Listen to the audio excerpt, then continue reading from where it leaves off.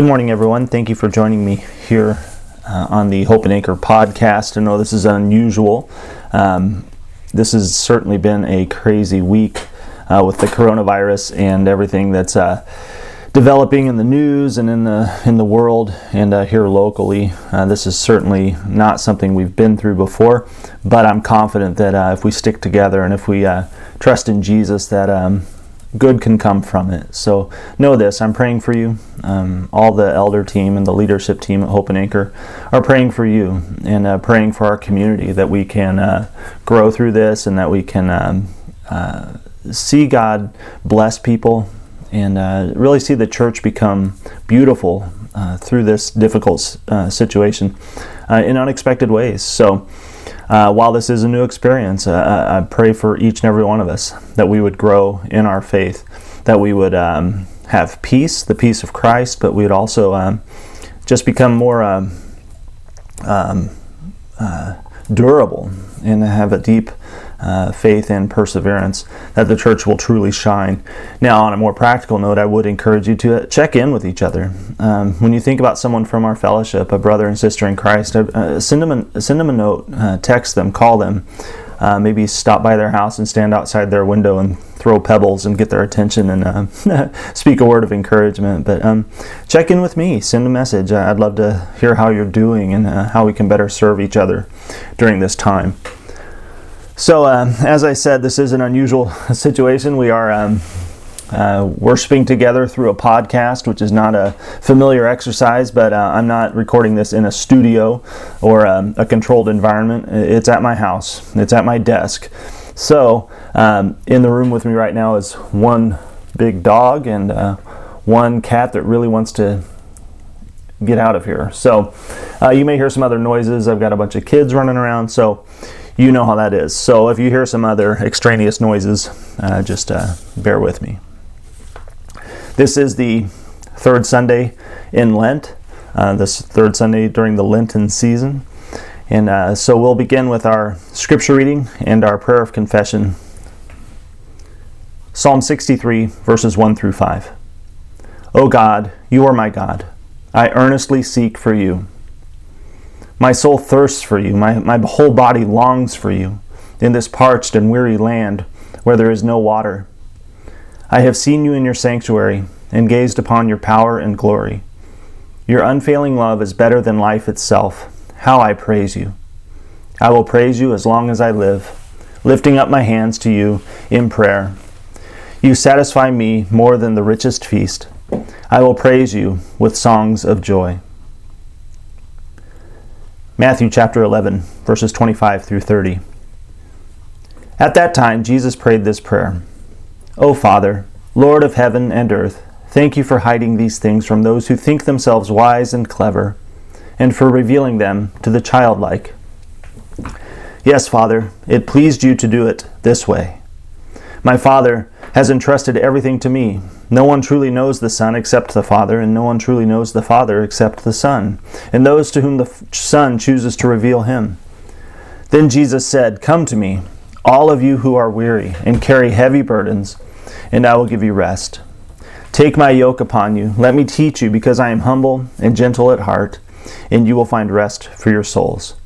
For my yoke is easy to bear, and the burden I give you is light. Gracious God, whose mercy is higher than the heavens, wider than our wanderings, and deeper than all our sin, take back to yourself your bewildered and broken people.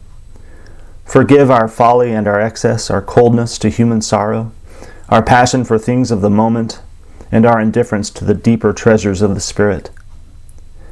Change our hearts and turn all our desires to your way, that we may love what you love and do what you command, through Jesus Christ our Lord. Amen. Today we are continuing in our series called Easter Mixtape. I was trying to work in coronavirus into this series somehow, into the title. But we are in the Lenten season, and so this is our second Sunday in looking at the Psalms in order to direct our hearts and our attention toward Christ himself. So last week, I believe we looked at Psalm 103, And today we're going to turn our attention to Psalm 107. So as you may know, the Psalms are a pretty extraordinary book. They're timeless, and it's filled with songs of praise, songs of lament, anguish, celebration, adoration, history, prophecy, and more. The Psalms have been a source of comfort and wisdom for God's people, get this, for over 3,000 years. For over 1,000 years before Jesus was even born. Think about your life. How have the Psalms been a blessing to you? Most people I talk to, if I ask them to make a list of their top 3 favorite books in the Bible, most of them include the book of Psalms. Would the Psalms be one of them for you?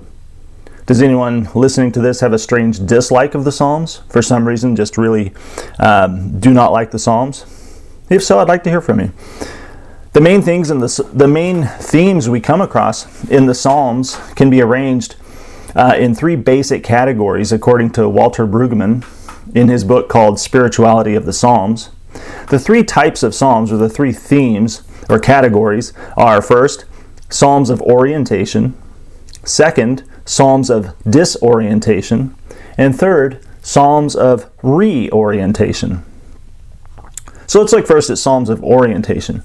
The Psalms of orientations are these songs we find in the book of Psalms, songs of praise, adoration, and gratitude. Gratitude for God's faithfulness, His goodness, and His trustworthiness. According to Stephen Barclay, he says, these are the Psalms that we are most comfortable with. These are the Psalms of gratitude for God's ordering of life. These Psalms reflect life the way it is expected to be, full of blessing for the saints. These are the Psalms where the Torah is celebrated and the God of creation is praised. A good example of a psalm of orientation would be Psalm 136. The second type, or theme, or category of the Psalms is the Psalms of disorientation. These are the songs of lament, of complaint, sorrow, anger at the injustice that we encounter during our lifetime. Stephen Barclay goes on to explain these types of psalms as, these psalms are the reaction of the faithful to God, when the world they know is broken. These are psalms of lament that move and deepen the faith of the worshiper. When Jerusalem, the city of God, falls to Babylon, they don't sing Psalm 23. You respond with the virulence of Psalm 137. Whether the content is ethically pure or not, the words reflect the pain of a people engaging with their God in world-shattering circumstances. World-shattering circumstances. That phrase really catches my attention, especially during a time like this. A good example of a psalm of disorientation would be Psalm 13. The third type or category of psalms, according to Walter Brueggemann, are the Psalms of reorientation, or you may see it written as Psalms of new orientation. But for our time together today, we're calling it Psalms of reorientation. These are the songs of surprise, songs of corrected thinking, of unexpected faithfulness, of divine insight, and ultimately of reawakening. Barclay says, these are deeper versions of the orientation psalms. Disorientation is now past, and the singer praises God for his salvation. Looking for a good example of a psalm of reorientation? Well, you can look at Psalm 107, which is actually what we're going to look at today. The with God life involves all 3 themes, all 3 experiences, and all 3 types of songs. The with God life involves psalms of orientation, psalms of disorientation, and psalms of reorientation. We sing psalms of orientation often and well, but how often do we feel free to sing those psalms of disorientation to God? I mean, really, think about it. How free do you feel to complain to God? How free do you feel to cry out and express anger to God? I wonder if songs of complaint and lament, these psalms of disorientation to God, have been trained out of us here in the American church. I mean, really, think about it. Think about times you've been in church singing songs. How many times have we sung angry or sorrowful songs to God? I mean, really, have we voiced our hurt and our dissatisfaction to God in songs? I can't think of very many. But get this, what if a willingness to sing psalms of disorientation are necessary for God's people in order for us to genuinely weather the storms of life and to ultimately heal. What if singing psalms of disorientation are a prerequisite for us to ever honestly arrive at and honestly sing psalms of reorientation? If we're ever to have a new orientation in our understanding, in our relationship with God, what if we have to pass through the valley of the psalms of disorientation? Now, Psalm 107, where we're going to be focusing today, it's a lengthy song. It identifies many of the ways that we as humans can find ourselves feeling far away from God. We as humans can find ourselves in the midst of very uncertain situations. We as humans can find ourselves in times marked by things like coronaviruses, things when we don't know how things are going to turn out, what next week is going to be like, or how long you're going to have to listen to me on a podcast instead of seeing me in person at church for a worship gathering on Sunday mornings. Over the years, the people of God have found themselves in times of confusion, of rebellion, of foolishness, of fear, of wandering, and of great need. In all of these circumstances, the people cried out to God. And get this, remarkably, God listened. And God came to their rescue. Regardless of their confusion, their rebellion, their foolishness, if they were willing to turn back to God and cry out to Him, He listened. And He came to their rescue over and over again. And the active agent of the reorientation, of the rescue, of the healing and the deliverance that God sent, that we experience with God, it was His living and His active Word. That's a phrase, that's an idea, a concept that's going to show up several times during Psalm 107. But the active agent of the reorientation, rescue, healing, and deliverance that we experience, and it's always God's living and active Word. So let's listen to Psalm 107 together. You can turn there in your Bible or pull it up on your phone. But follow along, I'll be reading in the New Living Translation. Psalm 107. Give thanks to the Lord, for He is good. His faithful love endures forever. Has the Lord redeemed you? Then speak out. Tell others He has redeemed you from your enemies. For He has gathered the exiles from many lands, from east and west, from north and south. Some wandered in the wilderness, lost and homeless, hungry and thirsty. They nearly died. Lord, help! They cried in their trouble, and He rescued them from their distress. He led them straight to safety, to a city where they could live. Let them praise the Lord for His great love, and for the wonderful things He has done for them. For He satisfies the thirsty and fills the hungry with good things. Some sat in darkness and deepest gloom, imprisoned in iron chains of misery. They rebelled against the words of God, scorning the counsel of the Most High. This is why He broke them with hard labor. They fell, and no one was there to help them. Lord, help! They cried in their trouble, and He saved them from their distress. He led them from the darkness and deepest gloom. He snapped their chains. Let them praise the Lord for His great love and for the wonderful things He has done for them. For He broke down their prison gates of bronze, and He cut apart their bars of iron. Some were fools. They rebelled and suffered for their sins. They couldn't stand the thought of food, and they were knocking on death's door. Lord, help! They cried in their trouble, and He saved them from their distress. He sent out His word and healed them, snatching them from the door of death. Let them praise the Lord for His great love and for the wonderful things He has done for them. Let them offer sacrifices of thanksgiving and sing joyfully about His glorious acts. Some went off to sea in ships, plying the trade routes of the world. They too observed the Lord's power in action, His impressive works on the deepest seas. He spoke and the winds rose, stirring up the waves. Their ships were tossed to the heavens and plunged again to the depths. The sailors cringed in terror. They reeled and staggered like drunkards and were at their wits' end. Lord, help! They cried in their trouble, and He saved them from their distress. He calmed the storm to a whisper, and He stilled the waves. What a blessing was that stillness as He brought them safely into harbor. Let them praise the Lord for His great love and for the wonderful things He has done for them. Let them exalt Him publicly before the congregation and before the leaders of the nation. He changes rivers into deserts and springs of water into dry, thirsty land. He turns the fruitful land into salty wastelands because of the wickedness of those who live there. But he also turns deserts into pools of water, the dry land into springs of water. He brings the hungry to settle there and to build their cities. He sows their field, or they sow their fields, plant their vineyards, and harvest their bumper crops. How he blesses them. They raise large families there, and their herds of livestock increase. When they decrease in number and become impoverished through oppression and trouble and sorrow, the Lord pours contempt on their princes, causing them to wander in trackless wastelands. But he rescues the poor from trouble and increases their families like flocks of sheep. The godly will see these things and be glad, while the wicked are struck silent. Those who are wise will take all this to heart, and they will see in our history the faithful love of the Lord.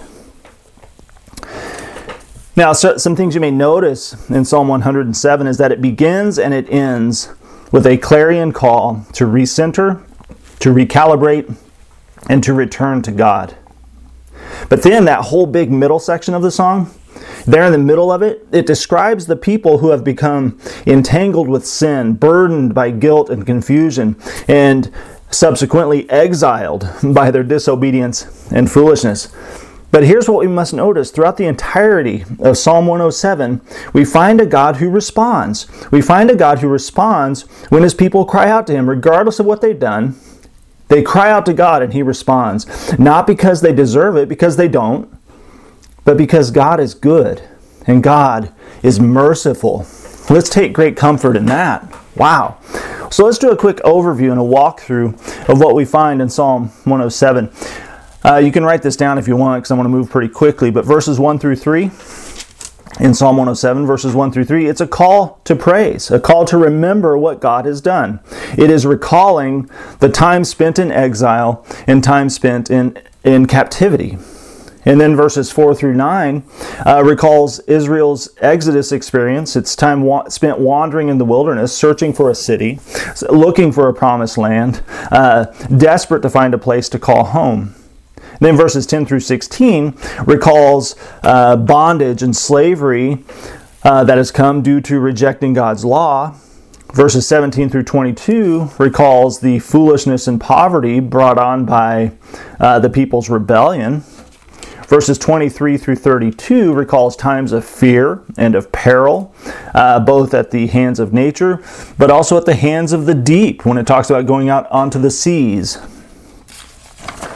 Verses 33 through 38, it recalls famine and drought and how God came to the rescue and he restored the land. And then finally, verses 39 through 43, it recalls times of war and of exile and devastation and how God came and he lifted up the needy.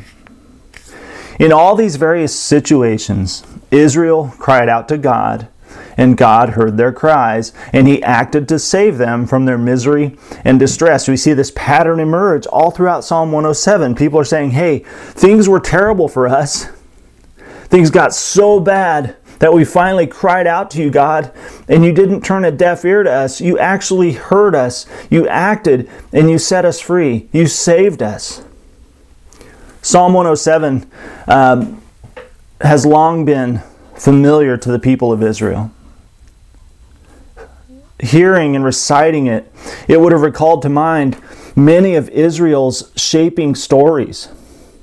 When they heard Psalm 107, it would bring back to mind, it would cause them to remember all these great acts of God, all these times that God came and he delivered his people, these shaping stories. Guys, we all have shaping stories with God. And I'm glad for things like Psalm 107 that help remind us, we get into trouble, we call out to God, and he is good and kind and compassionate, and he comes and rescues us from our misery and our distress. Now, as we read 107, we are reminded, like I said, of these times of God, that God has delivered us. But then, when we get to verses 23 to 32, and we think about Israel, we get this sense that maybe this part of the passage isn't necessarily historically rooted. This isn't necessarily maybe an actual shared experience that Israel went through. I mean, when we talk about the Exodus, or we talk about the time in the wilderness, we get that. We know Israel went through that because we can go back in the Bible and find that story. But this part about going to sea in ships, we wonder if this is maybe not historically rooted. Because most of the Israelites while they had seen storms, I mean, they lived right there on the Mediterranean Sea or near the Sea of Galilee, and they had seen storms blow across these bodies of water. Few in Israel had actually been sailors.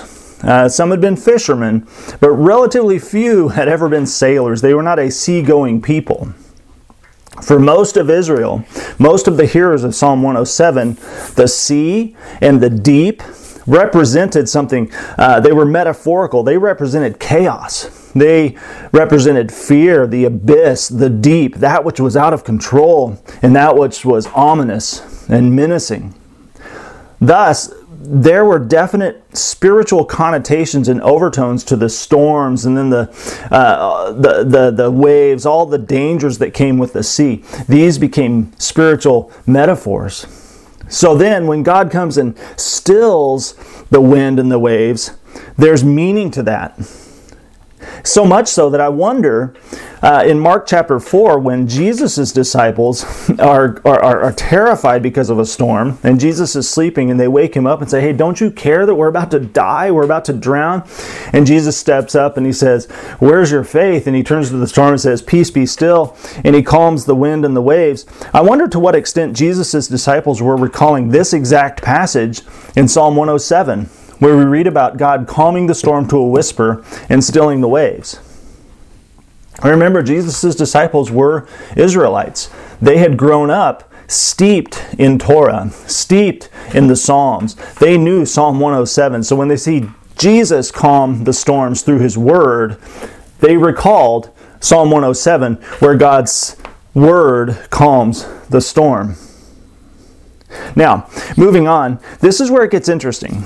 The way that God intervenes and addresses our deepest needs is by sending forth His Word. If we look at verse 20, it says in Psalm 107, it says, God sent out His Word and healed them, and snatching them from the door of death. The hero, the rescuer in this story is God's Word. When you think back through Israel's history, from the Exodus to the law, to the giving of the law, to the time spent in exile, all the way up to the incarnation of Christ, God has always been delivering and healing His people, rescuing His people through the sending of His Word.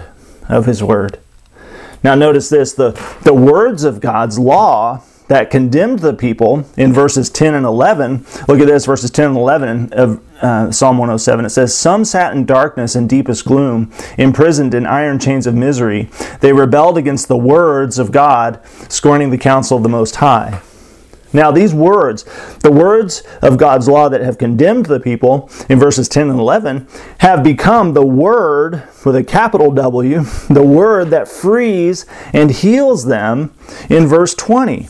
He has sent out His Word and healed them, snatching them from the door of death. This same Word, in one circumstance, is condemning them and holding them captive, but then it's coming to free them and heal them later on in verse 20. At this pivot point, we find how God again has sent His Word out, and this time it's a living Word. It's personified, yet it's written centuries before the incarnation, before the Word made flesh, before the birth of Jesus Christ. So we understand that God gave His Word in the law, but that wasn't sufficient. That only served to condemn the people. So in His new act, He sends His Word again, and this time it is the Word made flesh. It's Jesus Christ. So let's drill down on verse 20 a little bit here. Why would God's response to our rebellion be a personified Word? Why would it be a personified use of His Word? Well, as we saw in verses 10 and 11, rebellion against the words of God, it brings gloom and suffering. Yet in verse 20, His Word comes and brings rescue, and it brings healing. Somehow, in some way, the psalmist here is catching a glimpse. He is sharing a vision of something other than the words of God, other than simply the law, when he foresees God's response to our deep distress and our affliction that is caused by our rebellion. Clearly, God here is not responding by giving more law as the remedy to our breaking of and rebellion against the law that He's already given. Do you understand what that means? He doesn't say, man, these people are really struggling to keep the law. These people are really struggling to obey the words I've given them. So here's what I'll do. I'll give them more words of law for them to obey. That would have been counterproductive. Clearly, we've demonstrated that we have a hard time keeping the words of His law. So why would He give us more laws in addition to the law He's already given? Indeed, this would be a situation like you noticing a drowning man and you think, man, he's working really hard trying to stay alive, to keep his head above the water. He must be thirsty. So in this situation, it's like offering a drowning man a glass of water. That's not what he needs. Clearly, more water would just be adding to the problem. So God is responding to our situation with something new, something alive, something that's actually life-giving and healing. He is responding with a living Word, the Word made flesh. Here we see in Psalm 107, God giving us a glimpse of what is to come in the promise of Messiah in Jesus. I'm reminded of 1 John chapter 1. If you want to flip to the other end of your Bible, 1 John chapter 1, and verses 1 through 4, we hear the Apostle John describing this word. We proclaim to you the one who existed from the beginning, whom we have seen, heard, and seen. We saw Him with our own eyes, and we touched Him with our own hands. He is the Word of life. This one who is life itself was revealed to us, and we have seen Him. And now we testify and proclaim to you that He is the one who is eternal life. He was with the Father, and then He was revealed to us. We proclaim to you what we ourselves have actually seen and heard, so that you may have fellowship with us. And our fellowship is with the Father and with His Son, Jesus Christ.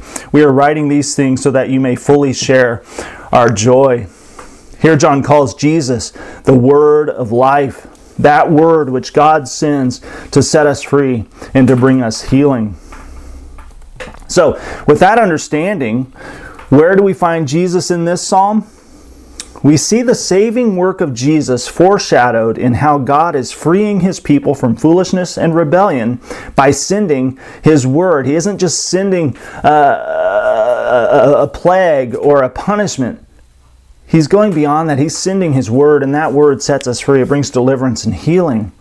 We trace the gospel promise of Jesus in how God intends to heal His people and to bring them back home to a good and fruitful land. We see the loving kindness of Jesus in how God is calming the storm.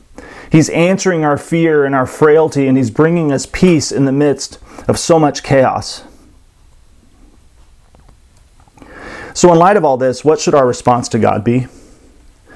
You know, we're not that much different than Israel in our rebellion, in our hard-headedness, our unwillingness to do what God tells us to do. But let's see clearly today that just like Israel, when we recognize our depravity, our distance from God, our hard-heartedness, and our unwillingness to follow and do what God has told us to do, may we do what Israel does, or did, and does even all through this passage. Let's cry out to God. Let's cry out to God, and then let's embrace God's answer. Let's welcome God's answer to us. The prescribed response to what God has done for us in His great mercy, it's summarized well in Psalm 107, verse 43. Psalm 107, verse 43, "Those who are wise will take all this to heart, and they will see in our history the faithful love of the Lord." Those who are wise will take all this to heart, and they will see in our history the faithful love of the Lord. So let's do that. Let's take all this to heart. May you apprehend the faithful love of the Lord that has been fully expressed to us in His living Word, Jesus Christ. May you embrace the healing and rescuing word the psalmist and the Apostle John spoke of so long ago. And then may you take God's living word to heart in wisdom, in faith, and in worship. And then finally, may you know His goodness and experience His faithful love as He redeems you and gathers you to Himself through faith in our risen Savior, Jesus Christ. Today, may you know God's redeeming word, and may you find your life, your freedom, your fellowship, and your joy made complete in him. Let's pray together. Father, I'm so thankful for your word. I'm thankful for the encouragement and the honesty we find there. God, the writer of the Psalms, of Psalm 107, just really lays it out in understandable ways. God, he describes the human condition and the human tendency to wander and to rebel. But God, you're so faithful. Over and over again, when we cry out, you hear us and you respond. And so it's not just Israel, it's all those who would follow after you. We thank you for sending your word, for setting us free. We thank you for Jesus, that you didn't give us just more law, more rules to follow, because God, we're not very good at that, as we've demonstrated. So there needed to be a new way, a new covenant, and you established that in Jesus, the Messiah. And so we thank you for that. Through his death, through his life, his death, and his resurrection, we've been set free, we've been healed, and now we've been brought back home to you. So God, I pray that you would work this truth deeply into our heart during this Lenten season, during this time of waiting, of preparation, this time in the wilderness, this time where we're strangely living under the cloud of uncertainty, of threat, of this global pandemic. God, we've never been here before. We've not been in a situation like this. This feels like we're on the sea and it's blowing and there's wind and there's waves and we're afraid we might drown and be overcome. So God, I pray that we'd be like the psalmist and we'd be like the disciples, and that we'd come to you and say, God, please save us. We're going to drown. God, may we find our strength and may our faith grow because we come to you. Lord, save us, we pray. Lord, be with us as we go through the next week, the next month, these times of uncertainty. We don't know how this situation is going to unfold, but we're going to trust in you. We're going to anchor our faith deeply in you, trusting that you are able, you're sovereign over all creation, that a week from now, a month from now, a year from now, a millennia from now, you're already there. You've seen the end of all things, and you know how it works out, and you've got us safely in your hand. So we're going to lean on you. And God, I pray that you give us eyes to see, ears to hear, and hearts to understand how your church can and should be at work during this difficult time. I believe that people's hearts are going to be turned back to you because things are out of control. Our sense of mastery has really suffered as this coronavirus has really started to show up in our community. We don't know what to do. We don't know what the answers are. And so, God, I trust that our hearts would be sensitized to our need for you. And that in that there'd be a great reawakening, that you would revive our hearts, and that our family and friends that don't know you would, maybe for the first time in a long time or the first time ever, turn to you and place their faith in Jesus and find life and life abundantly. So God, help us be wise, help us to be brave, help us to stick together, and help us to encourage and love each other well during this time. In Jesus' name, amen. Well, thanks for joining me this morning on our podcast. Hopefully this has been insightful and been meaningful, maybe a blessing to you. I pray that these times spent in quarantine, gathered around with family or friends, I pray that this would be a time of deeper communion with Jesus, and that we would all have stories to tell. And I look forward to hearing from you. I'll try to reach out to you guys as you come to mind as I'm spending time in prayer each morning. And let's just don't be a stranger as we go through the days and weeks ahead. So let's pray together as the Lord taught us. Our Father in heaven, hallowed be your name. Your kingdom come, your will be done on earth as it is in heaven. Give us this day our daily bread, and forgive us our debts as we have forgiven our debtors. And do not lead us into temptation, but deliver us from the evil one. For yours is the kingdom, and the power, and the glory forever. Amen. All right, I got a new Bible, so I'm going to turn to our doxology real quick. Ephesians chapter 3, verses 20 and 21. Now all glory to God, who is able, through his mighty power, at work within us, to accomplish infinitely more than we might ask or think. Glory to him in the church and in Christ Jesus, through all generations, forever and ever. Amen. And now, friends, brothers and sisters, may the grace and peace of our Lord Jesus Christ be with you. Amen.